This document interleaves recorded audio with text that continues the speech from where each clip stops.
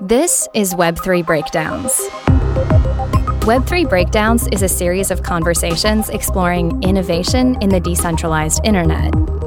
Each episode, we will focus on a different topic. We will cover NFT projects, crypto assets, blockchain-based protocols, and businesses being built with Web3 architecture. We will talk to founders, artists, investors, and influencers to understand this emerging ecosystem. Come join us down the rabbit hole. To find more episodes, transcripts, and a library of content to continue your learning, visit joincolossus.com. All opinions expressed by hosts and podcast guests are solely their own opinions. Hosts and podcast guests may maintain positions in the securities discussed in this podcast. This podcast is for informational purposes only and should not be relied upon as a basis for investment decisions. This is Eric Goldman, and my guest today is Lex Sokolin. Lex is the head economist at Consensus, a major Ethereum development company that built MetaMask. Our conversation breaks down the Ethereum merge and its implications on the network and ecosystem. We discuss how the switch affects centralization, the crypto economics of inflation and deflation, and popular market narratives around the event. Please enjoy this conversation with Lex. Today, I'm joined with Lex Sokolin, head economist at Consensus. Lex, thank you so much for joining us today. Awesome to be here. Thank you for having me. It's a special day. It was hard to get this all scheduled, but the merge is today. At least according to everyone's intel, it should be sometime in, I think, in the next 15 to 16 hours. So I'm sure you're busy, but a special day. I thought a great place to start would be maybe give a little bit of the background of how we got to this monumental point for Ethereum. If you look at blockchains today, there's different generations of blockchains, and they're built for different purposes. The blockchains that are Bitcoin and then the various forks of that are quite different from the smart contracts blockchains, the programmable blockchains that are really there to run applications in addition to holding various digital assets. And if you look at most, if not all, of the blockchains that have a programming language that can execute software, that can run applications and so on, most of those, for their consensus mechanism, the way that they arrive to truth and scarcity and all the good things we like about decentralized infrastructure, are proof of stake or some other variation thereof. And incidentally, the benefits of that is in the environmental impact. So you're not essentially idling graphics cards to win a probabilistic puzzle. They're very efficient to bootstrap, and they can give you quite a bit of security for the cost of the capital that's put in there. Anyway, all that's to say, just even observing today the generations of Bitcoin, Litecoin, and other stuff that people are still maybe crypto trading because YOLO and so on. On the other hand, the Web3 narrative of, hey, wouldn't it be nice if we had this awesome economy of digitally native things where people join DAOs, make NFTs, bank inside of DeFi, and have decentralized entities and so on. They're very different visions for the future. And already there's tons of evidence and outcomes where there's the split in generation. And I think Ethereum, if you're following the merge or listening this after the merge, Ethereum has had a vision for being that kind of Web3 settlement layer for software and decentralized applications since the beginning. I mean, there's no Ethereum, there's no one person, there's not even one group of people, but the community and the developers around it have recognized that the thing needs to scale. It needs to be performant, and there are lots of different barriers to scale. Some of them are how many transactions goes through the thing. Some of them are what's the cost of gas to use the network and to execute some sort of software. And some of them are political or cultural or narrative barriers around electricity usage and environmental impact. And some of them are about who can participate in securing the network. And all of these are different barriers.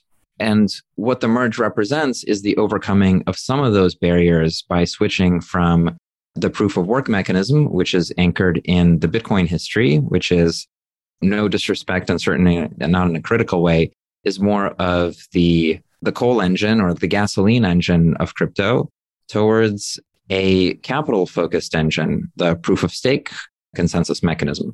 And trying to do that in real time with the full ecosystem of Ethereum on top of it is quite a difficult thing. So while it was clear it was recognized that the direction that the community wanted to go was proof of stake and this particular consensus mechanism. It's taken a while to get it right and to get it performant and to get it into a place where the developers felt comfortable enough to do the transition without blowing everything up. Let's just dive into some of those things to give the audience a little bit better of understanding. At a high level, when you have the different generations, could you give explain it like it's 5, how proof of work works versus how proof of stake works? The first thing is why does the thing matter anyway? For the very novice listener, why does any of this matter? And what's even the value proposition? Why does the mining mechanism or the validation mechanism of a blockchain matter? And if you understand that, you might understand why blockchains matter and why all of the Web3 stuff matters at all. And so for me and for many others, it comes down to having a person can understand a digital economy that runs on a blockchain. And there is this one special trick, this one special gear that's missing from the internet. And that gear is digital scarcity. So if you have a cup of coffee in the physical world, you can hold it, you can consume it, or you can sell it. And then if I give you the coffee and you give me money, I don't have the coffee anymore, you have it. We understand that. That's the animal instinct of trade and all of that makes sense. Now we go on into the digital world and my digital coffee, if I give it to you, an equivalent of it being an MP3 or a Word document or presentation or a video file, whatever, you have it and I have it. So all of a sudden, we're in this machine world. And maybe the machine world is good, but what the machine world does is that everything is infinite. And if everything is infinite, it's also worthless. And if it's worthless, then it's powered by advertising. And if it's powered by advertising, you have huge returns to scale. And then you have a funky outcome. People other than me will make very ideologic arguments about Web 2 is bad and Google and Facebook and politics and so on. But it's this one gear of scarcity doesn't work. So what blockchains do and what Bitcoin does through its grinding of electric power into blocks is create digital scarcity for digital goods. So if I have a Bitcoin or if I have a digital coffee, I give it to you, you give me some money, and then I don't have it anymore. All of this is like creating a physics for the digital world, a physics that we can understand and build economies around. But it's not free, this quality. In order to create it, we have to agree on essentially a timeline. There's a multiverse of lots of versions of Word documents, but you want to agree on this is the one. And in order to create that timeline, which is the chain of blocks, you've got to have mechanisms for every period of time that you go block by block. You have to agree on what the truth is. And to do that, there's a lot of math and cryptography. So there's a lot of complicated math that goes into creating agreement, i.e. consensus, for what that truth is at any particular point of time, and also for what the truth is backward. So you get a historical timeline of all the things that happen in the digital world. And this is amazing because we do not have that on the internet at all. The first pass at this, or not the first, but the first mainstream pass at this with Bitcoin is mining. For mining, essentially, what you have to do is you have to make it expensive for somebody to attack the network and cheat. I'm Loki, god of mischief, and I want to mess with a timeline and steal all the things from it.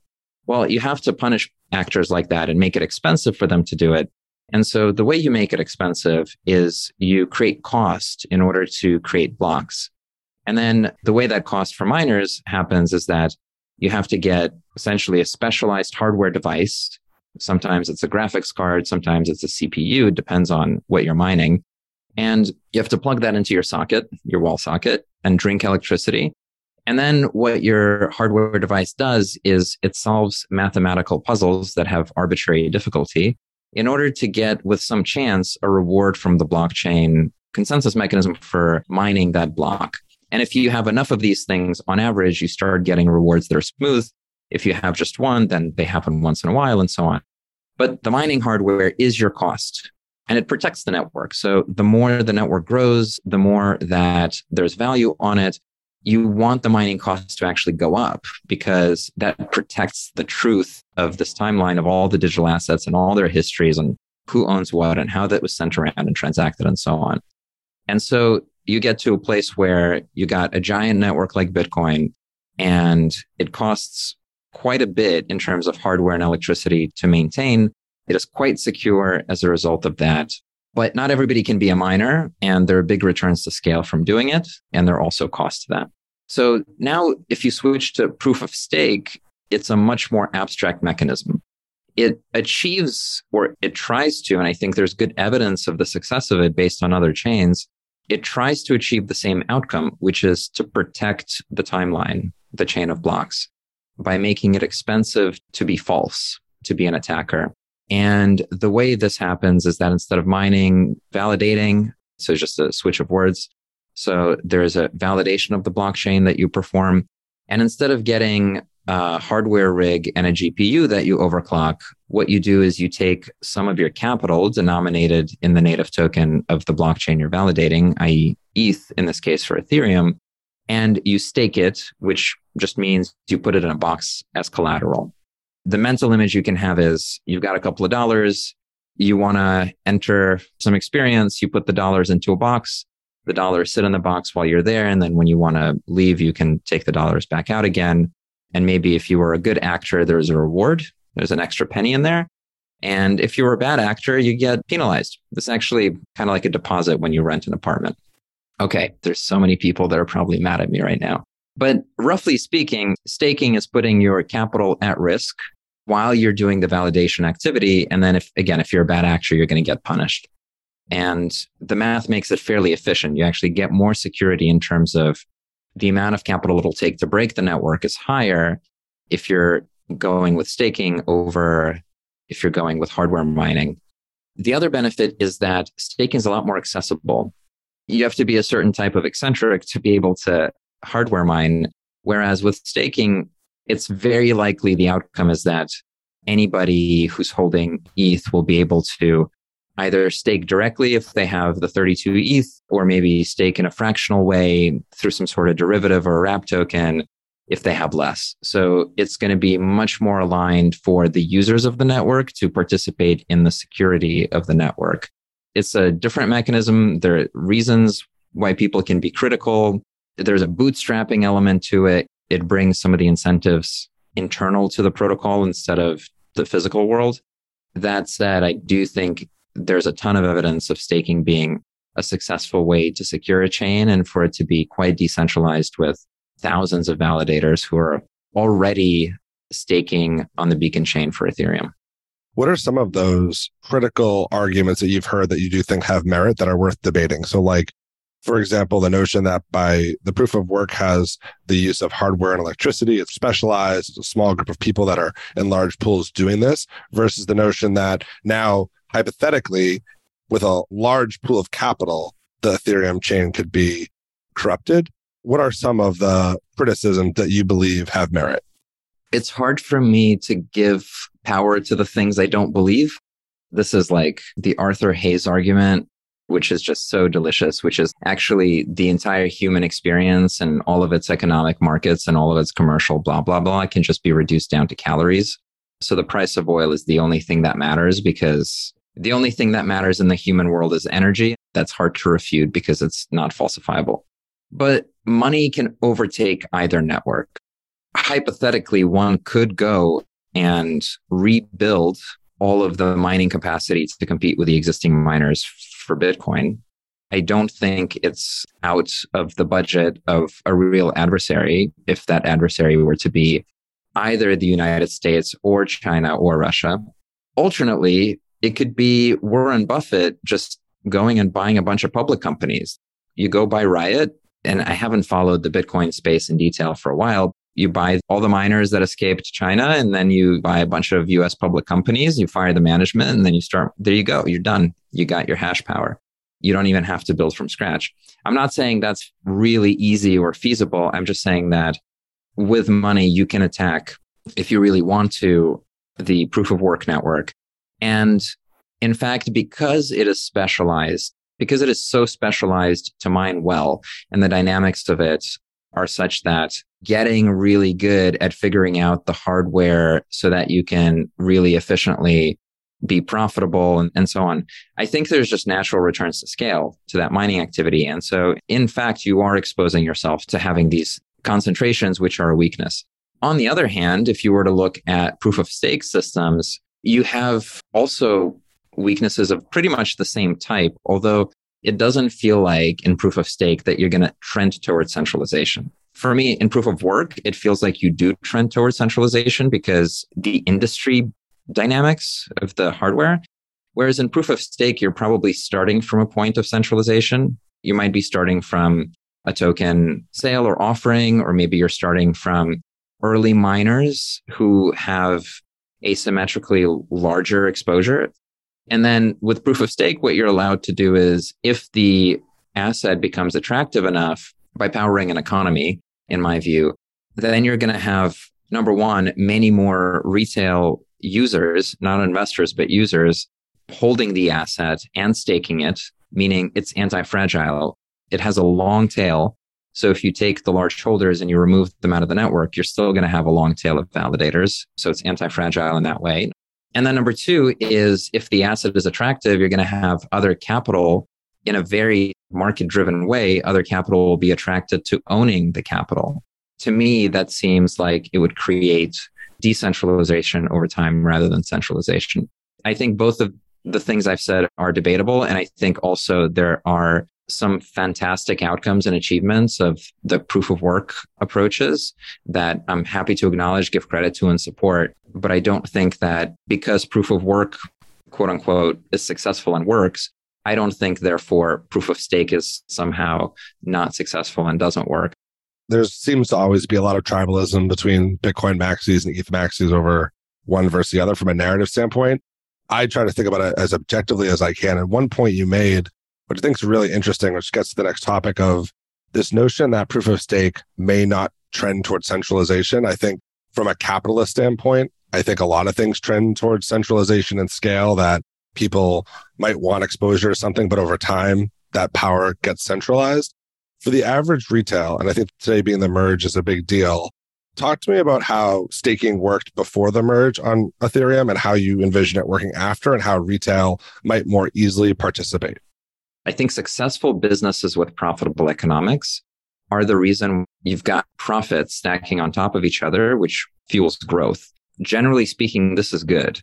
We like businesses growing after they're successful. Amazon is big and centralized because our life is so lazy and good.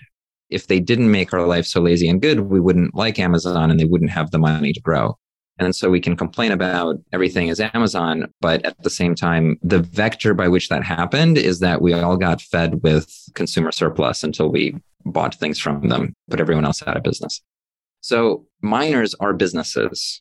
And so if they do a good job, the better job they do, the more they're going to take market share. Whereas when I think about the staking bit in the asset class, owning an asset that is not a business. If you own some stocks, doesn't mean you're going to own more stocks. Lots of people will have savings and for different reasons out of the operating economy. And once they have financial assets, they'll transform that according to an asset allocation into stocks. I think that's accurate. I think the potential vector that others would put in there is exactly what you said, which is, well, who's providing the staking services? If all of the staking is happening through Coinbase, then Coinbase as a business ends up getting market power and going horizontal and consolidating all the smaller players into its footprint. So the risk of centralization is there, but it's not default there. It's about what is the business that will let people do this or not do this.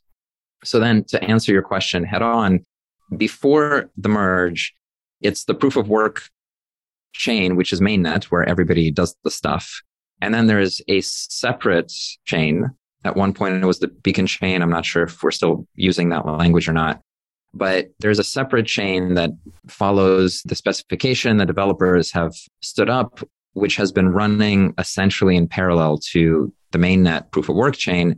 And in order to prove that staking worked and to do testing and develop on and so on, started to accept staking deposits quite a while ago. And so there's now, I believe, over 10 billion USD worth of ETH staked into that second chain, into which we are transitioning in the merge. You've got a train running. The train is running on one train track. There's another track that it's going to split onto. It's the same train with all the same ecosystem, same DeFi apps, same gas mechanisms. All of it is the same. It's just the rail on which is going to be different. And it's going to be electric powered, not coal powered. The staking pre-merge was such that you're likely staking through a provider that is running their own staking infrastructure on this new chain, which requires a lot of technical expertise and novelty and deep protocol knowledge. Or alternately, you might be holding a token that you think represents staked ETH. So Lido, Rocket Pool, and a bunch of others function in this way. So in the case of, let's say, Lido, what's going on is that that's a technical team. They know how to connect to the second chain. They know how to stake on it.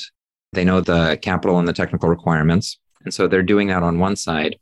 On the other side, they're essentially issuing bonds or IOUs or derivatives, however you want to call them, in the shape of a staked ETH token. So the staked ETH tokens that are floating around, that are being traded, that trade at a discount to ETH and put Celsius or Voyager, whoever's in trouble and illiquid out of that. Those tokens are essentially derivatives. And the derivative, it accrues the interest rate, it accrues the value out of the underlying staked ETH. And then it assumes that you can at some point withdraw. It assumes that the Lido mechanism will allow you to redeem once the transition happens, and so on and so forth. So there's quite a bit of, I would call it credit risk from the old world, trusting a bank to pay you back. It's not credit risk, it's protocol risk, and it's technical risk and cyber risk and so on. But largely you're holding a derivative. After the merge, you're going to be in a place where I think the primary risk of changing these railroad tracks goes away. You're no longer worried about, is this thing even going to happen? The risk profile of the whole thing goes down. Then you have a native interest rate coming out of the Ethereum network. That can be anywhere between 3% to 10%, depending on whether it's just the inflation, 0.5% inflation, down from about 5% inflation now, or whether it also includes the transaction fees. So if there's a lot of transaction fees, the interest rate goes up. If there's less transactions, then interest rate goes down. Whether there is MEV capture, so things like high frequency trading type value capture that goes or does not go to validation and so on. So there's a range, but there's going to be an interest rate on the network. And that interest rate is accessible to anyone with ETH. So my expectation is that every wallet, every exchange, anyone that helps people hold ETH and use Web3 is going to have features that allow people to basically stake and plug into that interest rate. Now, there's more complexity in the sense, can you pull that out? When can you pull it out? And so on. They're worth thinking about. You're still going to have illiquidity for quite a while after the merge, but I think the major risk is going to be removed.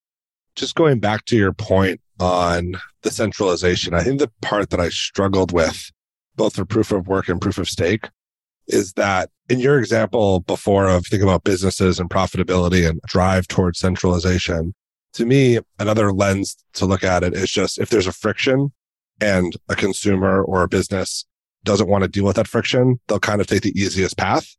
And then the centralization eventually leads to oligopolies or monopoly power. So when I was first introduced to crypto and people explained mining, it made a lot of sense to me. And then as we've interviewed people, we talked to the CEO of Foundry and walked us through it. And then I started to learn about the pools and I was like, wait, this is like a small group. But on the proof of stake side, I see similar issues of if you're a retail client and you look at the size of Lido and their staked ETH program, people are going to, I would say Main Street is going to tend towards the easiness side of it. And I'm really excited to get into the economics of the merge and interest rates and the internet bond. But before we go there, I just want to get your point of, as you were talking about, I was thinking about in TradeFi, you have passive funds that own massive amounts of equities. And that's fine. It gives retail exposure or a broad amount, great products. But it does present a new issue of how do you think about governance? If one superpower controls so much, how does decision-making happening? So if in my world, you don't trend towards decentralization, which I think would be more ideal for something like this, and something like Lido, have people thought about, or have you thought about the control of governance power of making decisions when people outsource this type of transaction of staking? I think you make a very accurate point. BlackRock has a problem in that BlackRock owns the entire market, and then it's meant to delegate its shareholder voting and how can it govern all these competitors that are trying to kill each other? And so you do have this intermediation issue. BlackRock is so big. I mean, it's trillions and trillions of assets that are all pulled together. And the reason for it, again, is totally on the distribution side. The way that people actually own stuff isn't to pick stocks. It's to pick ETFs, or in their retirement funds, it's to pick mutual funds. And so they've given away their ability to pick stocks to a couple of third parties, Fidelity, BlackRock, Schwab, and those are the ones that own the market. And the outcome isn't nefarious. The outcome is just, well, people shouldn't day trade and choose stocks and they're not equipped for it. And so this is the easier solution, and it's the interface and the distribution. I think it remains to be seen how it plays out on the ETH staking side. I can absolutely be wrong about it, but my sense for why liquid staking right now is so popular is because there's not anything else. You're trading derivatives. God bless staked ETH, but you're trading an obligation from a protocol. And you've seen a number of protocols being annihilated, Tornado Cash being the most beautiful example of how to set something that people like on fire and just destroy things. So just because people don't understand risk and desire to ignore it doesn't mean it's not there. Just because Terra has 40 billion in it doesn't mean that tomorrow it's not going to have zero. And I'm not trying to generate a run on staked ETH, but I'm pointing out that the crypto mindset is not your keys, not your money. And I would hope that having the direct control over your stuff is important rather than holding a derivative. And so people don't have direct access to the chain right now, but once they do, and once you're able to, from your wallet, stake, and from your wallet, unstake, do that in a seamless way, in the same way that you use DeFi today, with Maker or with Aave or whatever. If that functionality is integrated into your wallet and it's a button that you do, and your interest rate flows through there rather than by holding a derivative representation, I think that has different dynamics. Smaller amounts absolutely are likely to accrue and have weird outcomes. Just the last bit on governance, holding ETH and staking it doesn't mean you govern the protocol or anything about it. ETH is not a DAO in which a governance vote is controlled by your economic interest. You're not voting with your ETH. That's a major distinction from projects that organize governance in a different way, right? Trying to run a product or trying to run it like a business or like a public good, and they're trying to kind of go through some sort of community ratification process and so on. There are chains that function like that. You've got Tezos and so on that have tried to tie staking to delegated voting and then that connect that to product. There's not a ton of evidence in the market that that's what succeeds, or really at the protocol level, that's what's good. And that instead having a much fuzzier human organization that develops the protocol, at least to date, has been more anti-fragile. It's been more resilient to do that. So going down to that transition about the new economics and what retail can do. So last week, if I wanted to stake, I had 32 ETH, or I own 32 ETH. What would be the high level process of me trying to stake that money? And then tomorrow, hopefully when we wake up, this idea that I can just do it in my wallet, how far away are we from that? Let me try to take the intent of that question and dodge a bit of the detail. If you wanted to stake yesterday, you're probably going to be using some sort of stake token from some provider, or maybe within a centralized exchange, you would press the staking button.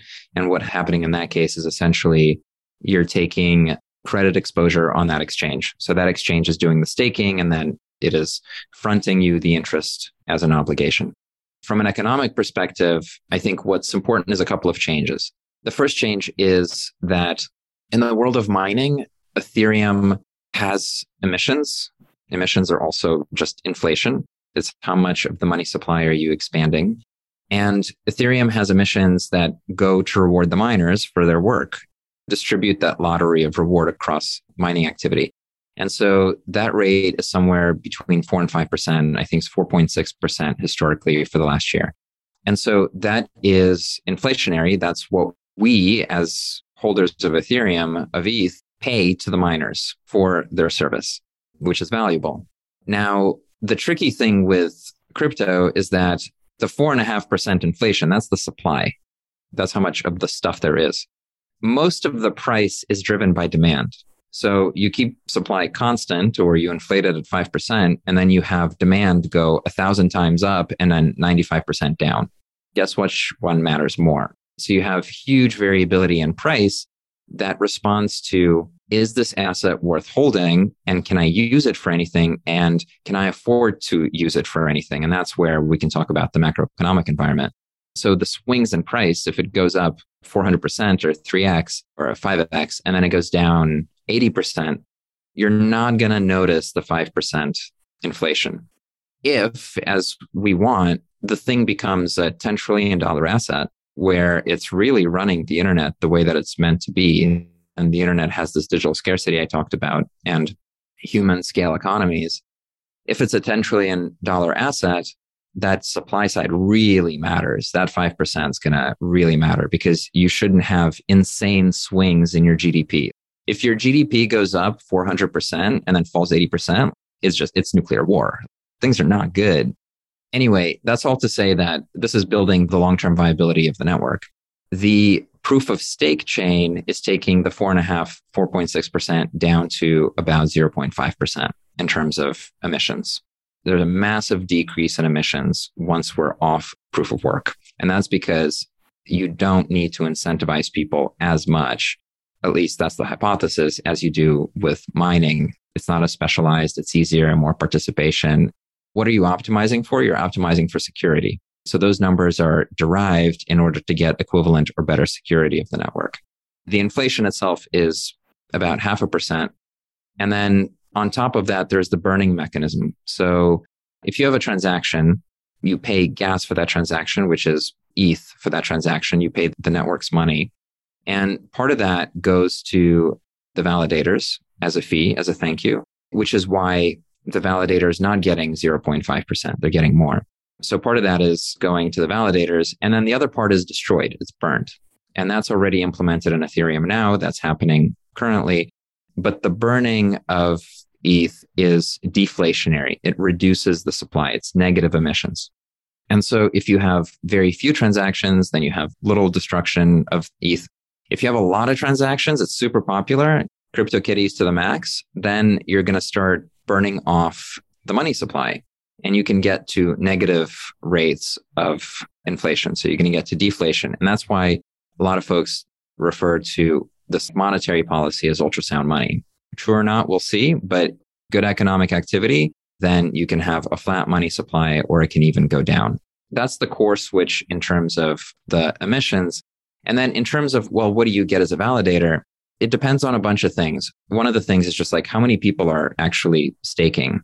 So if there is a couple of points of return to go around, if 10% of people are staking, then you multiply those points of return by 10.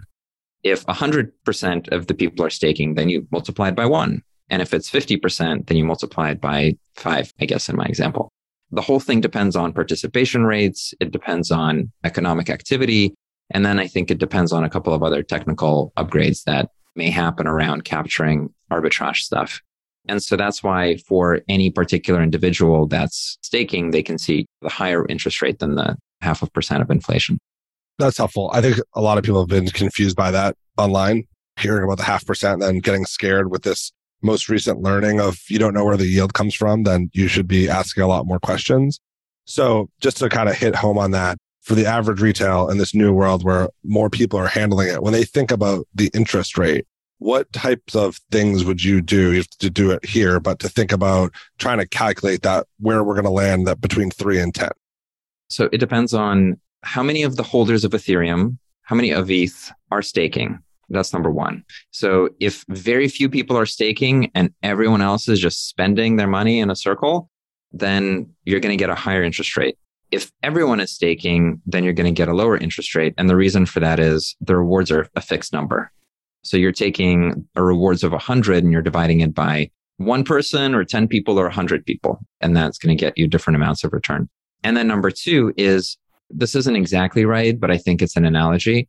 Let's take the Visa network because people love that. So the Visa network takes a fee, an interchange fee, on payments that go through it. So what Visa cares about just volumes going through it. And so it'll do everything possible to connect volume into the Visa network because it's going to take a tiny, tiny percent of that volume. And that's the revenue to maintain the network. Very similar logic. For Ethereum, it's a network and it's meant to run applications and move assets around. So it needs an economy. And an economy has people making things and then other people buying things and then interacting with them. And you're interacting with these digital objects and digital assets. And to do that, you need the money of the network. And that's essentially the tiny little percentage fee, which is the protocol revenue, which quote unquote maintains the network by being fed back to validators and then being burnt. And so if you have a beautiful, amazing economy of lots of people doing stuff, that's going to be higher.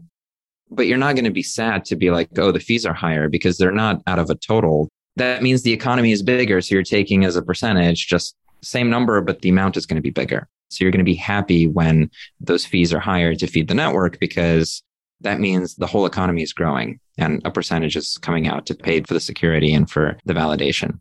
If the whole thing doesn't work and nobody's using it and so on, you're going to get less of those fees. I think it's going to be much worse if nobody's using it because the demand side breaks and then price collapses as a result of that. It's very clever. And just the last point to give us an update there, if we take away this idea of liquid staking, where you're using a third party, an exchange or a protocol, and you've kind of transferred that illiquidity risk, if you're directly staking, how does the timeline to get your liquidity back out? So if you spun up a node and you put 32 ETH in it, when can I take that money back out? I don't think I can give very precise guidance. The merge is not about solving that problem. The merge is about changing the underlying blockchains. I think once you've changed the underlying blockchains, there's a whole number of technical upgrades and improvements that happen after. It could be within a few months. It could be a bit longer, over a year, but I'm not exactly sure when the unlocking is for the staking, when that turns on. But it's both the staking unlocking is important. In addition, there are upgrades focused on additional scalability. So putting throughput and driving throughput to be in the thousands of transactions per second. That's part of the native roadmap of Ethereum, not of a layer 2 or rollup or whatever, but part of the core network. And I think these are the next items to check off once the merge happens. And you need the next gen blockchain in order to accomplish the rest of the stuff. I just want to touch on that. So let's talk about some of the today stuff, which I just think is fascinating, how the market's positioning for this. On the screen right now, ETH's hovering around $1,600, but the number that I'm most interested in is the funding rate on the derivative markets perpetuals is over negative 200%, which is saying that people have gotten very short ETH. Can you help us understand what this idea of a couple things? First, let's start with the ETH fork and this idea that people are borrowing ETH potentially to get airdrops. And I know that this is all very risky. It's not financial advice, but I just think it's fascinating to watch what people are doing, positioning for this event that's less than 24 hours away. A lot of this is tea leaves. What you're doing is you're trying to interpret stories out of quantitative activity. And then everyone agrees on what that story is. And then the next step is to try and play against that story because you figured out, oh, this is the story. So I'm going to short that story because certainly that's going to end.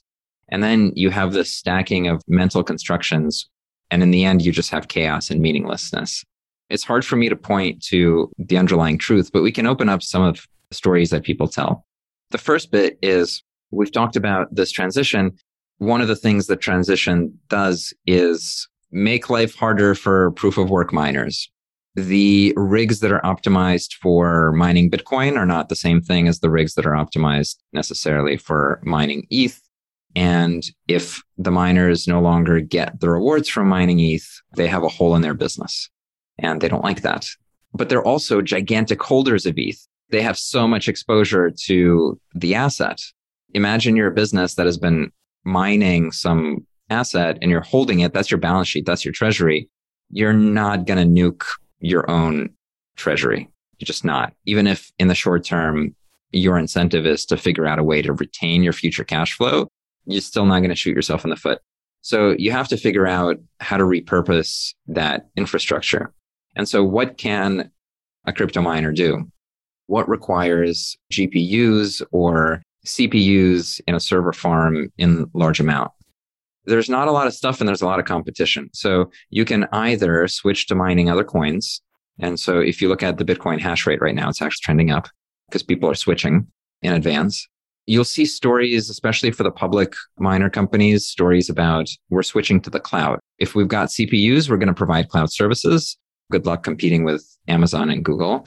Or we are going to do machine learning workloads. So machine learning is very GPU intensive, but very specialized. So I'm not technical enough to know whether GPU mining transitions to GPU AI processing, but that's another place where the miners are going.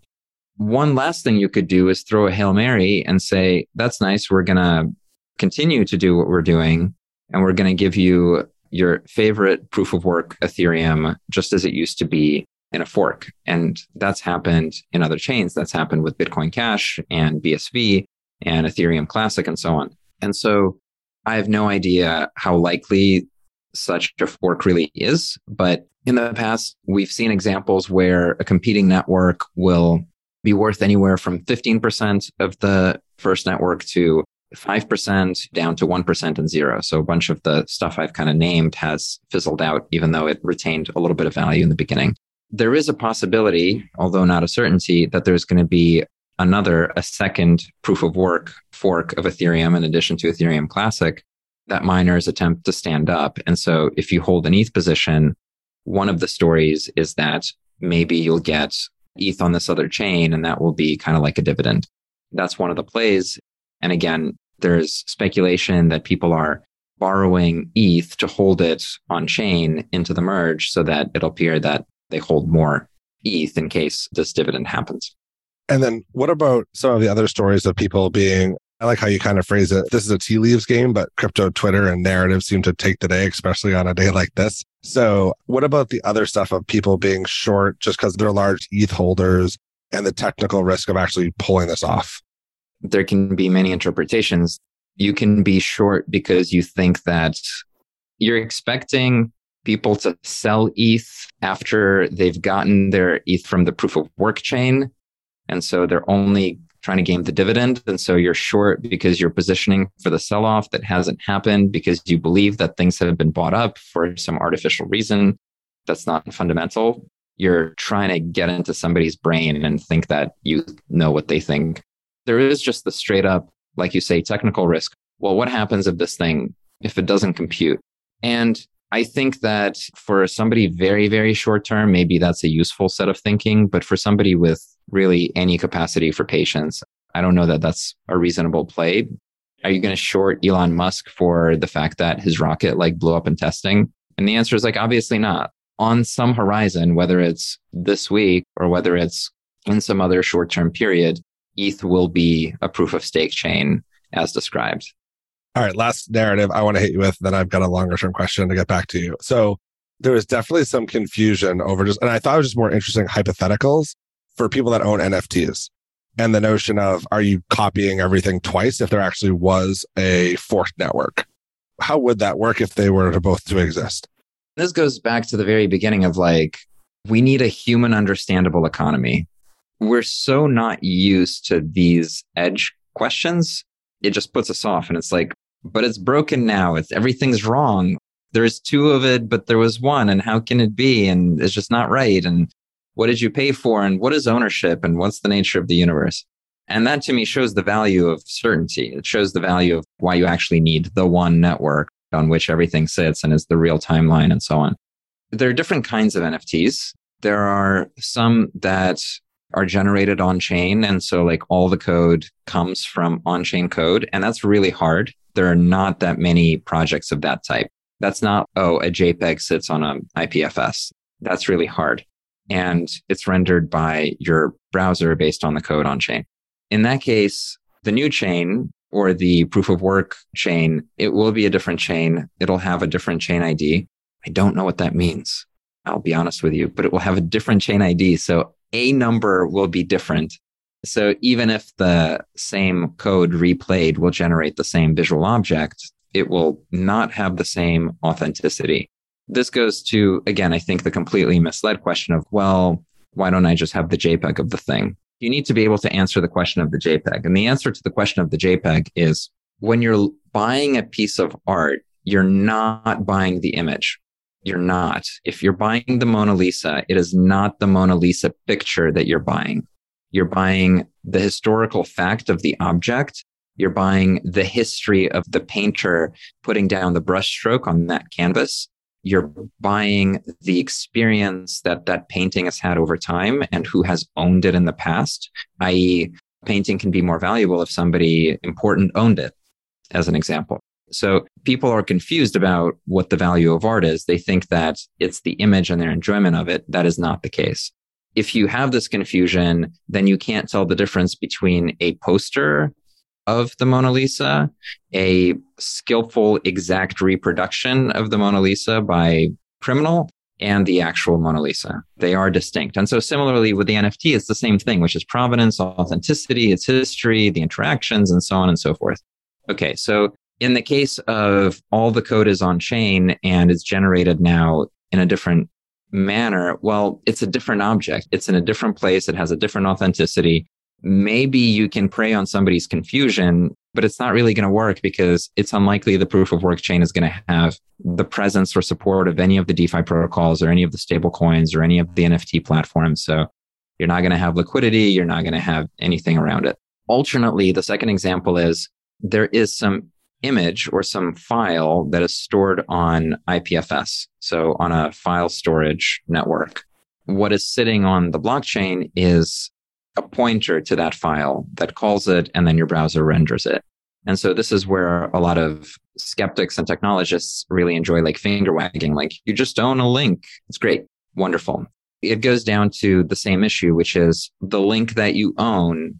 It's not the picture and it's not the link that matters. It's what the two things combine to as the nexus of those things, of all the circumstances around it, and what is the provenance and the history of the particular object.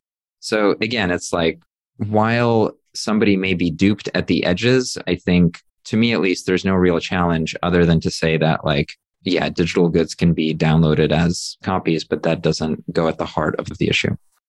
This has been fun doing the crypto Twitter stories. We'll have to do that again sometime. Let's just zoom back out. So you're the head economist for Consensus. I'm sure lots of big institutions are calling you and asking what's going on. I'm curious, from the inbound calls from the larger traditional players, how does something as large as Ethereum now moving to proof of stake and some of the environmental concerns or other issues, there might still be regulation hang up. How have those conversations gone as you've had to kind of answer some of those questions? I think the ESG angle is quite important. The issue there is, what is the reduction in electricity usage for the network? And I think our estimates are over 99% and higher in terms of energy reduction. And I think it's important, again, from a narrative perspective. It's absolutely important for a climate perspective and the fundamentals of it. But these numbers are right now also so small that they are practically not stopping anybody from using the network. If the thing is 1,000 times larger and worth 10 trillion, then maybe it becomes a discussion of like, is this electricity worth it or not? But at this stage, I think the story and the alignment is really important. And the alignment is just like, we want Web3 to be an aspirational story about a better future. That's at the core. At the edges, there's lots of fringes and stuff like that. But the people who are building in the space for years and are kind of suffering through being seen as eccentrics or weirdos or whatever, they're doing it because they aspire to build a better future. And they want to do that creatively and in like this funky way and all of that.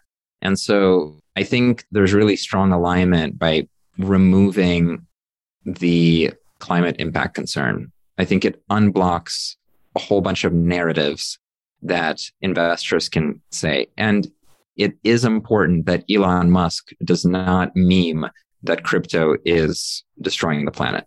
Whether or not it's true is a separate issue, but to take away Elon Musk's power to meme it is really important.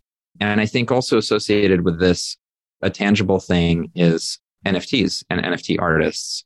And I know that when the NFT boom a year ago was going on, especially in digital art, a lot of those communities were concerned and put off about, I'm making a piece of art that's supposed to inspire and is poetic, and this is the carbon footprint cost of my art.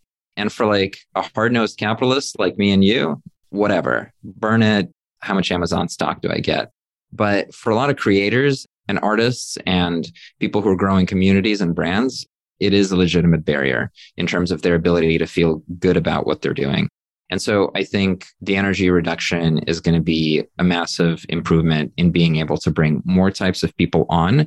And if we want people who are going to build the metaverse concept, so gaming, media and entertainment, Hollywood, brands, and so on, if we want that group, and again, I think addressing the social impact bit is really important.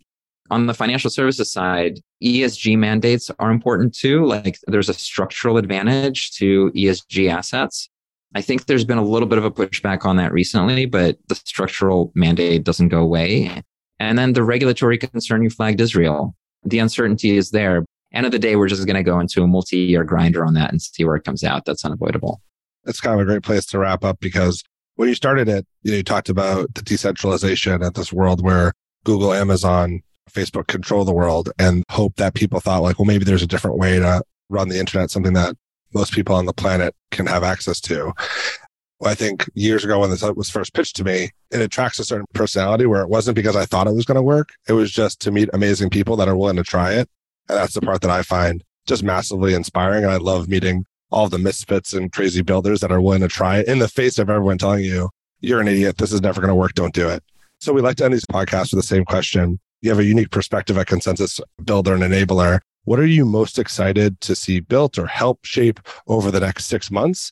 And what are you most excited to see over the next 6 years and broadly the Web3 space? I have a very novelty-seeking kind of lens. I filter for things that are on the edge. So I tend to be excited about things that are often the most unproven. I'll give you 2 things that I'm looking at. I guess they actually are connected, which is DAO tooling for running DAOs as productive organizations and then off-ramps back into the physical world, and often off-ramps from DAOs. The examples of that would be things like, I spent a lot of time in fintech, so this is what's exciting to me now. But things like payroll processing for DAOs, or finance operations or treasury management, and then the ability to take those cash flows and plug them into off-ramps so that people can take that money and live their lives in not just the digital world and where they eat Snoop Dogg burgers or whatever, but in the physical world where they can go and have a sandwich. And so the reason I'm excited for that is because there's a dark path, or there's a mistaken path that all of this stuff can go on. And that is putting finance before the economy. No economy has ever started by being finance first. Columbus didn't land in the States and say, first thing we're going to build is a bank, and then we're going to have derivatives on the bank. Not going to happen. Instead, you start with productive activity.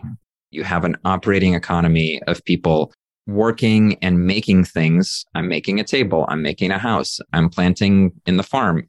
And then you have people buying those things and having trade. And then you create consumer surplus and producer surplus. And then you have a GDP. And then you have a little town and civilization. It expands and expands. And then once you have that economy, that GDP, then you say, okay, well, I've got money in motion and payments. Now I want savings. I don't want to constantly trade. I want to put my money somewhere. So then you got savings accounts, then you got interest rates, and then you have lending if you want to start a business, and investing and trading and insurance and retirement. And these things have been true for thousands of years. They're repeatable patterns. And so I think that the danger to crypto is our level of financialization is so high because it's so fun for finance geeks that we sometimes forget the operating economy. Now, the transition from ICOs to DeFi and NFTs, for example, was a huge step change. ICOs were a venture deck with a website to raise money. DeFi and NFTs were functional software used by thousands, hundreds of thousands of people. So it's a big step change. We need that next step change into a Web3 economy. And to me, DAOs are the shape of a business in the Web3 economy. So we can make businesses in the real world. We can't really make digital businesses without DAO structure. It's a collective for people to come together, produce stuff and sell it and have economic activity. So for me, the more that happens, the more you'll have a native operating economy that doesn't really rely on things outside of it. And then if that can fuel how people maintain their physical needs, then the whole thing starts to make sense. That's excellent. Lex, thank you so much for your time today. This has been a lot of fun. My pleasure. Happy to help. To find more episodes of Breakdowns or to sign up for our weekly summary, check out joincolossus.com. That's JoinColossus.com.